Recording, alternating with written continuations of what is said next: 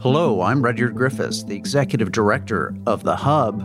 Welcome to this, a special presentation of the Hub Dialogues. On this program, you'll hear big thinker and writer David Frum in conversation with The Hub's editor-at-large, Sean Speer. This is part of a regular twice-monthly Hub Dialogue series featuring David Frum's opinion, analysis, and insights exclusively for the Hub community. If you're enjoying this program, please visit our website at www.thehub.ca for all kinds of great analysis, news, and insights into the big issues and ideas driving the public conversation. The next voice you'll hear is Sean Speer in conversation with David Frum. Enjoy. Welcome to Hub Dialogues. I'm your host, Sean Speer, editor-at-large at The Hub. I'm honored to be joined by David Frum for another installment of our bi-weekly video and podcast series, Frum Dialogues. David, as listeners and viewers know, is a staff writer at The Atlantic, the author of several books, and a highly coveted guest and commentator on various cable television programs. We're honored to provide him with a platform to share his insights and analysis on key issues concerning Canadian policy and politics. In today's episode, we're discussing two topics. First, the precipitous decline in the value of cryptocurrencies and what it might tell us in terms of its broader cultural and political implications. And second, the conservative transformation of the American judiciary and the insights and lessons that one might derive from that development, which most would have viewed as improbable only a couple of decades ago. David, thank you for joining me as always. It's a pleasure to be here, and listeners are not going to believe this, but these two topics are going to prove closely linked and not just randomly selected. Let's start with cryptocurrencies. Bitcoin has lost about 35% of its value so far in 2022. Coinbase's stock is down 30%, and stablecoin, which is supposed to be pegged to the US dollar, has fallen to something like 30 cents on the dollar. Help me understand what's going on here. What do you think is behind this sudden change in the market? Well, let me start by saying something positive about cryptocurrency. I'm a cryptocurrency skeptic of the most militant kind, but I want to start by saying something positive. The acceptance by so many people, primarily on the political right, of cryptocurrency is a huge mental advance over the previous conservative infatuation with gold. That the gold delusion was based on the idea that money must be a thing. Crypto at least takes the step to understand that currency is an invention of the human mind. And gold has no intrinsic value. It's a piece of rock. It is valuable because people choose to believe it's valuable, just as a piece of paper is valuable. I mean, there's no more paper in a $20 note than a $5 note, and yet one is worth 4 times as much as the other, even though they're identical thing, because all the meaning in a currency is attributed. So the cryptocurrency is you have moved to a more sophisticated mental state when you can understand that something like that could be a currency.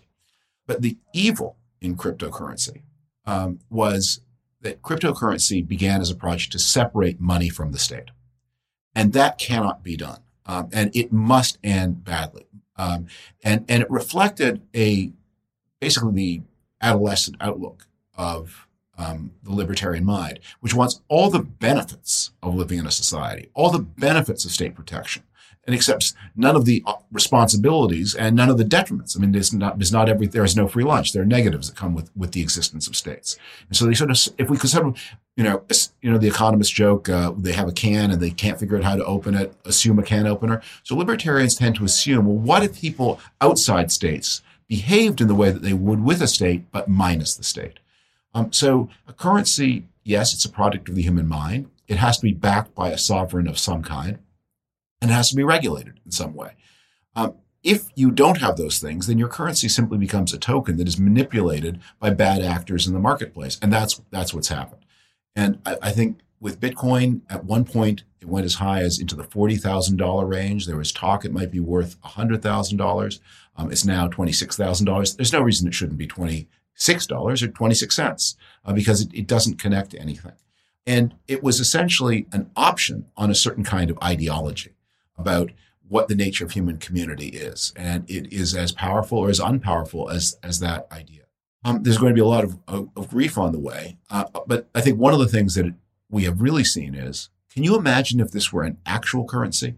The whole point of a currency is you want stable value. You want neither inflation nor deflation.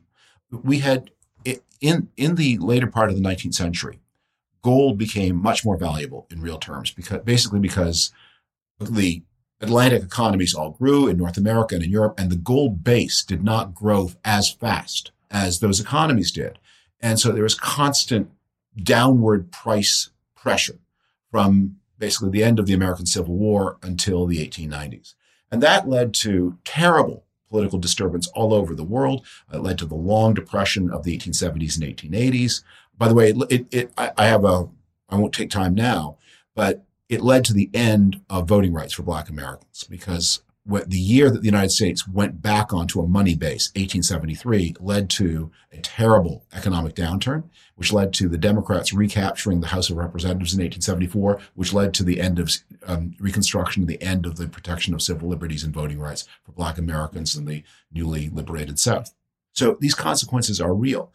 But the promise of Bitcoin was, if Bitcoin was to be a good investment and go from nothing to $30,000 to $100,000, then it meant it would be the most deflationary currency in the history of the world. It would be to deflation what the Weimar Deutschmark was to inflation. Who wants to live in that world? It was intrinsically stupid.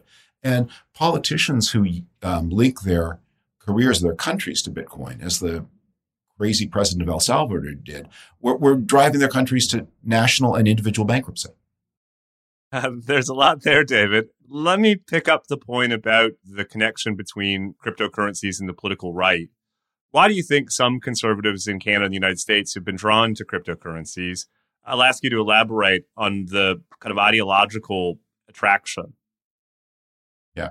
Well, to some degree, it was opportunistic, right? There's a certain kind of person who is attracted to cryptocurrency. Male, younger, disaffected from institutions, not ideologically libertarian, but suspicious of institutions, the Joe Rogan listener. Also kind of person who would be suspicious of vaccines, because how could a doctor be smarter about, if you take steroids and pump a lot of iron, that's all the healthcare you need, right? So that audience was there, and many politicians looked at it and said, that is a potential constituency that could be pulled into a conservative world. Probably their fathers are in the conservative world. So I will talk about what they're interested in as a way of attracting them to my cause. But there was an ideological affinity because it goes to the idea that the institutions of government can't be trusted, and this is what's going to lead us to a discussion of judges. The institutions of government can't be trusted, and so therefore we will hypothesize that this spontaneous order outside of government, but that depends on the benefits of government, that somehow that can be made to work better. And that's an illusion that appeals to a certain kind of ideological mindset. Yeah, I was gonna ask you about that point. That is, how much of it do you think is motivated by a genuine critique of our central banks causing the inflation that they're now struggling to get under control? In other words, how much is the interest in crypto part of perhaps an ill-directed but legitimate frustration with yet another failing of an elite institution? Yeah, well, it was driven, I think a lot of the attraction to crypto was driven by the ultra-low interest rates of the middle 2010s. And people then went looking for higher returns. And when people in a low interest rate environment go looking for higher returns, they're attracted to all kinds of manias and speculative delusions. But I want to say something that I think the behavior of central banks over the past 12 years is one of the outstanding success stories of political institutions. And that this is an example of again, the adolescent nature of this kind of critique. In 2007, 2008, the world economy was heading toward the severest depression since the Great Depression of the 1930s. All that meant not just for human suffering, but for political instability and wars. Because when you get a Great Depression, you get, maybe not in a country like Canada or the United States, where with its deep history, but in more marginal countries, you can have a collapse.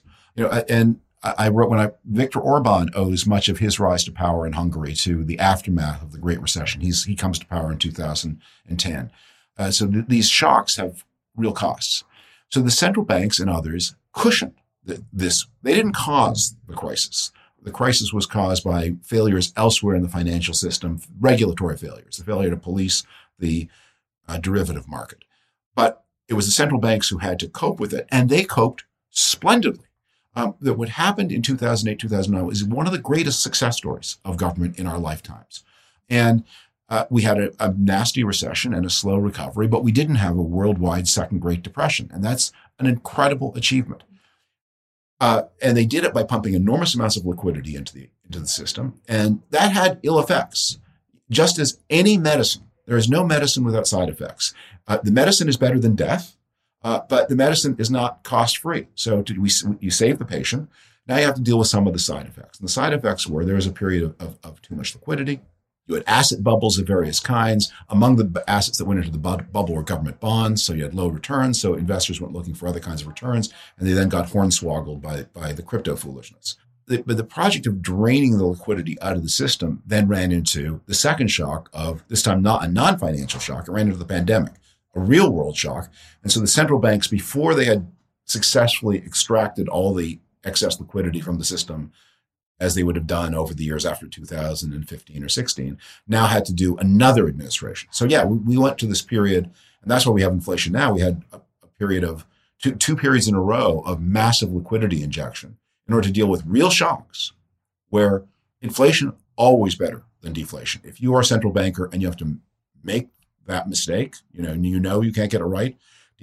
Inflation, you can tidy up. Inflation, it's inconvenient, but deflation wrecks societies. And a mild inflation is not so burdensome. Even the mildest deflation is terribly hard, because most people are debtors. And a mild deflation means that the burden of debt becomes ever more crushing. That's why there's so much unhappiness about if the student loan business has become such an issue in this period of as the central banks were pulling out liquidity that people were finding, their debts were becoming more burdensome to them. You're one click away from getting access to all the Hub's best analysis and insights. Go to our website, www.thehub.ca, and sign up for our daily email newsletter, Per Diem. Each morning at 7 a.m. Eastern, in your inbox, you'll receive the cutting-edge thinking and analysis of our smartest contributors, all curated for you based on the issues and ideas that are moving the public conversation. Sign up now, free of charge, at www.thehub.ca. Now back to our program. Well, we've just been talking about elite institutions. Permit me, if I shift the topic to the U.S. judiciary, listeners and viewers will know, David, that the U.S. Supreme Court is set to make an historic ruling on abortion rights later this summer. What they may not appreciate, though, is how a multi-decade incremental and institutional effort on the part of the federal society has transformed the U.S. judiciary, and in so doing, made such a ruling possible. I don't want to talk about abortion rights. Instead, I'd like your thoughts on American conservatives' efforts to shift the center of gravity in the judiciary, and what, if any, lessons it provides for confronting the leftward shift of other mainstream institutions, such as business, the media, universities, and so on. Well, I'll put some personal cards on the table here because some disclosures probably are relevant here. I was president of the Harvard Law School chapter of the Federalist Society in the academic year 1986, and I was active in the Federalist Society for some time after that. And of course, I was very active in the movement that caused President George W. Bush to drop the Harriet Miers nomination and thus got Samuel Alito on the court. Now, I did all of that as a legal and judicial conservative who was also never strict pro-lifer.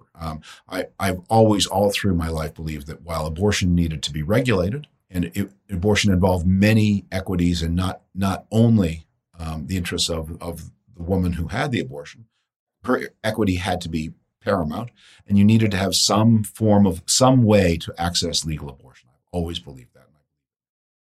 But people say, well, how can you believe those two things? And I said, well, because first, there's more to law than just this one legal issue.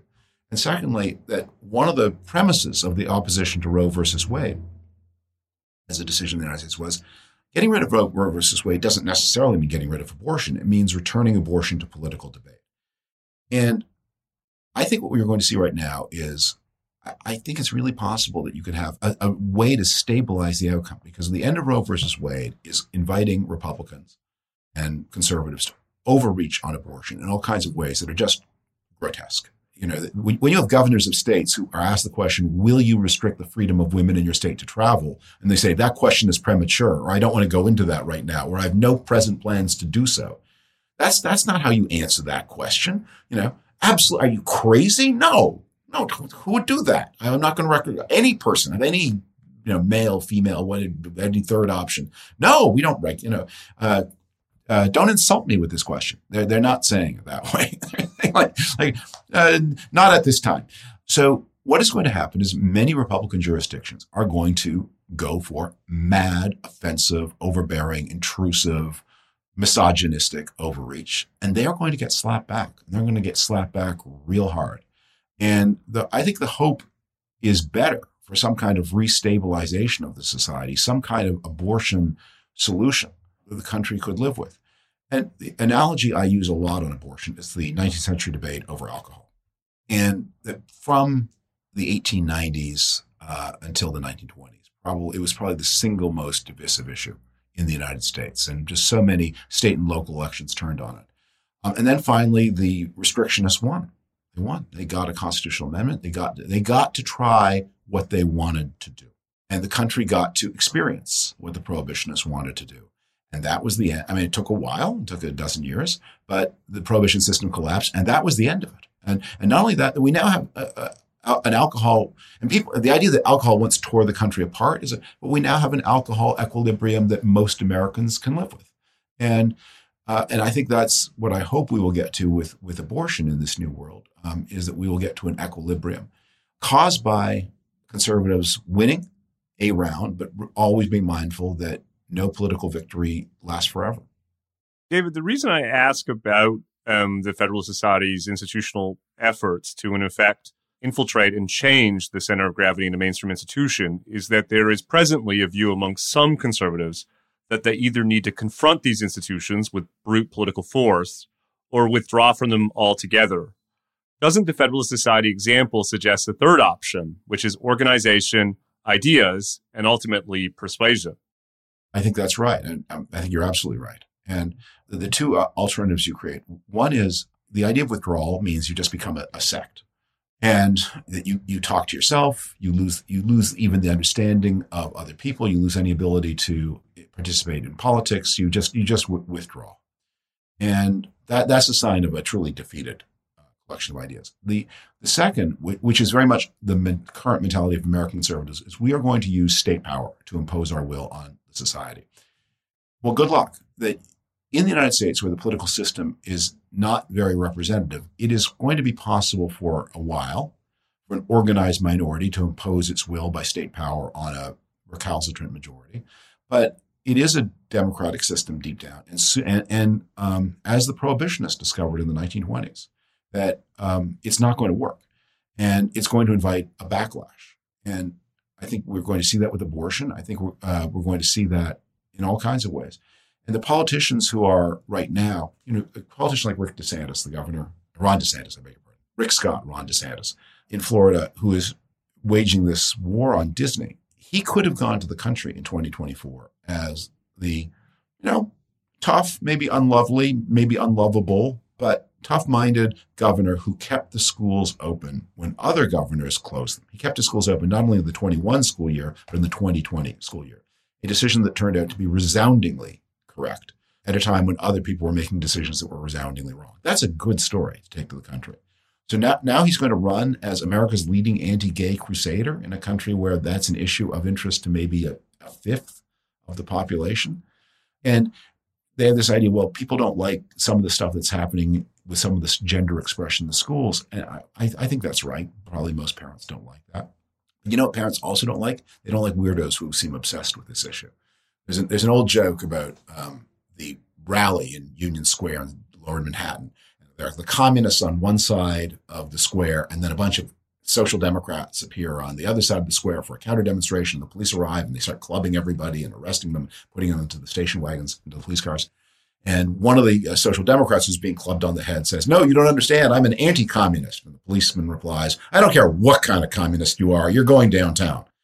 And there's something about that, which is, I'm I'm on your side of this obsessive attention to sexuality among underage children. You know what? You're still a weirdo. Yeah, and it seems to me that there's something perverted about fighting for viewpoint neutrality by, in effect, using the state to fight for the opposite of viewpoint neutrality. The other...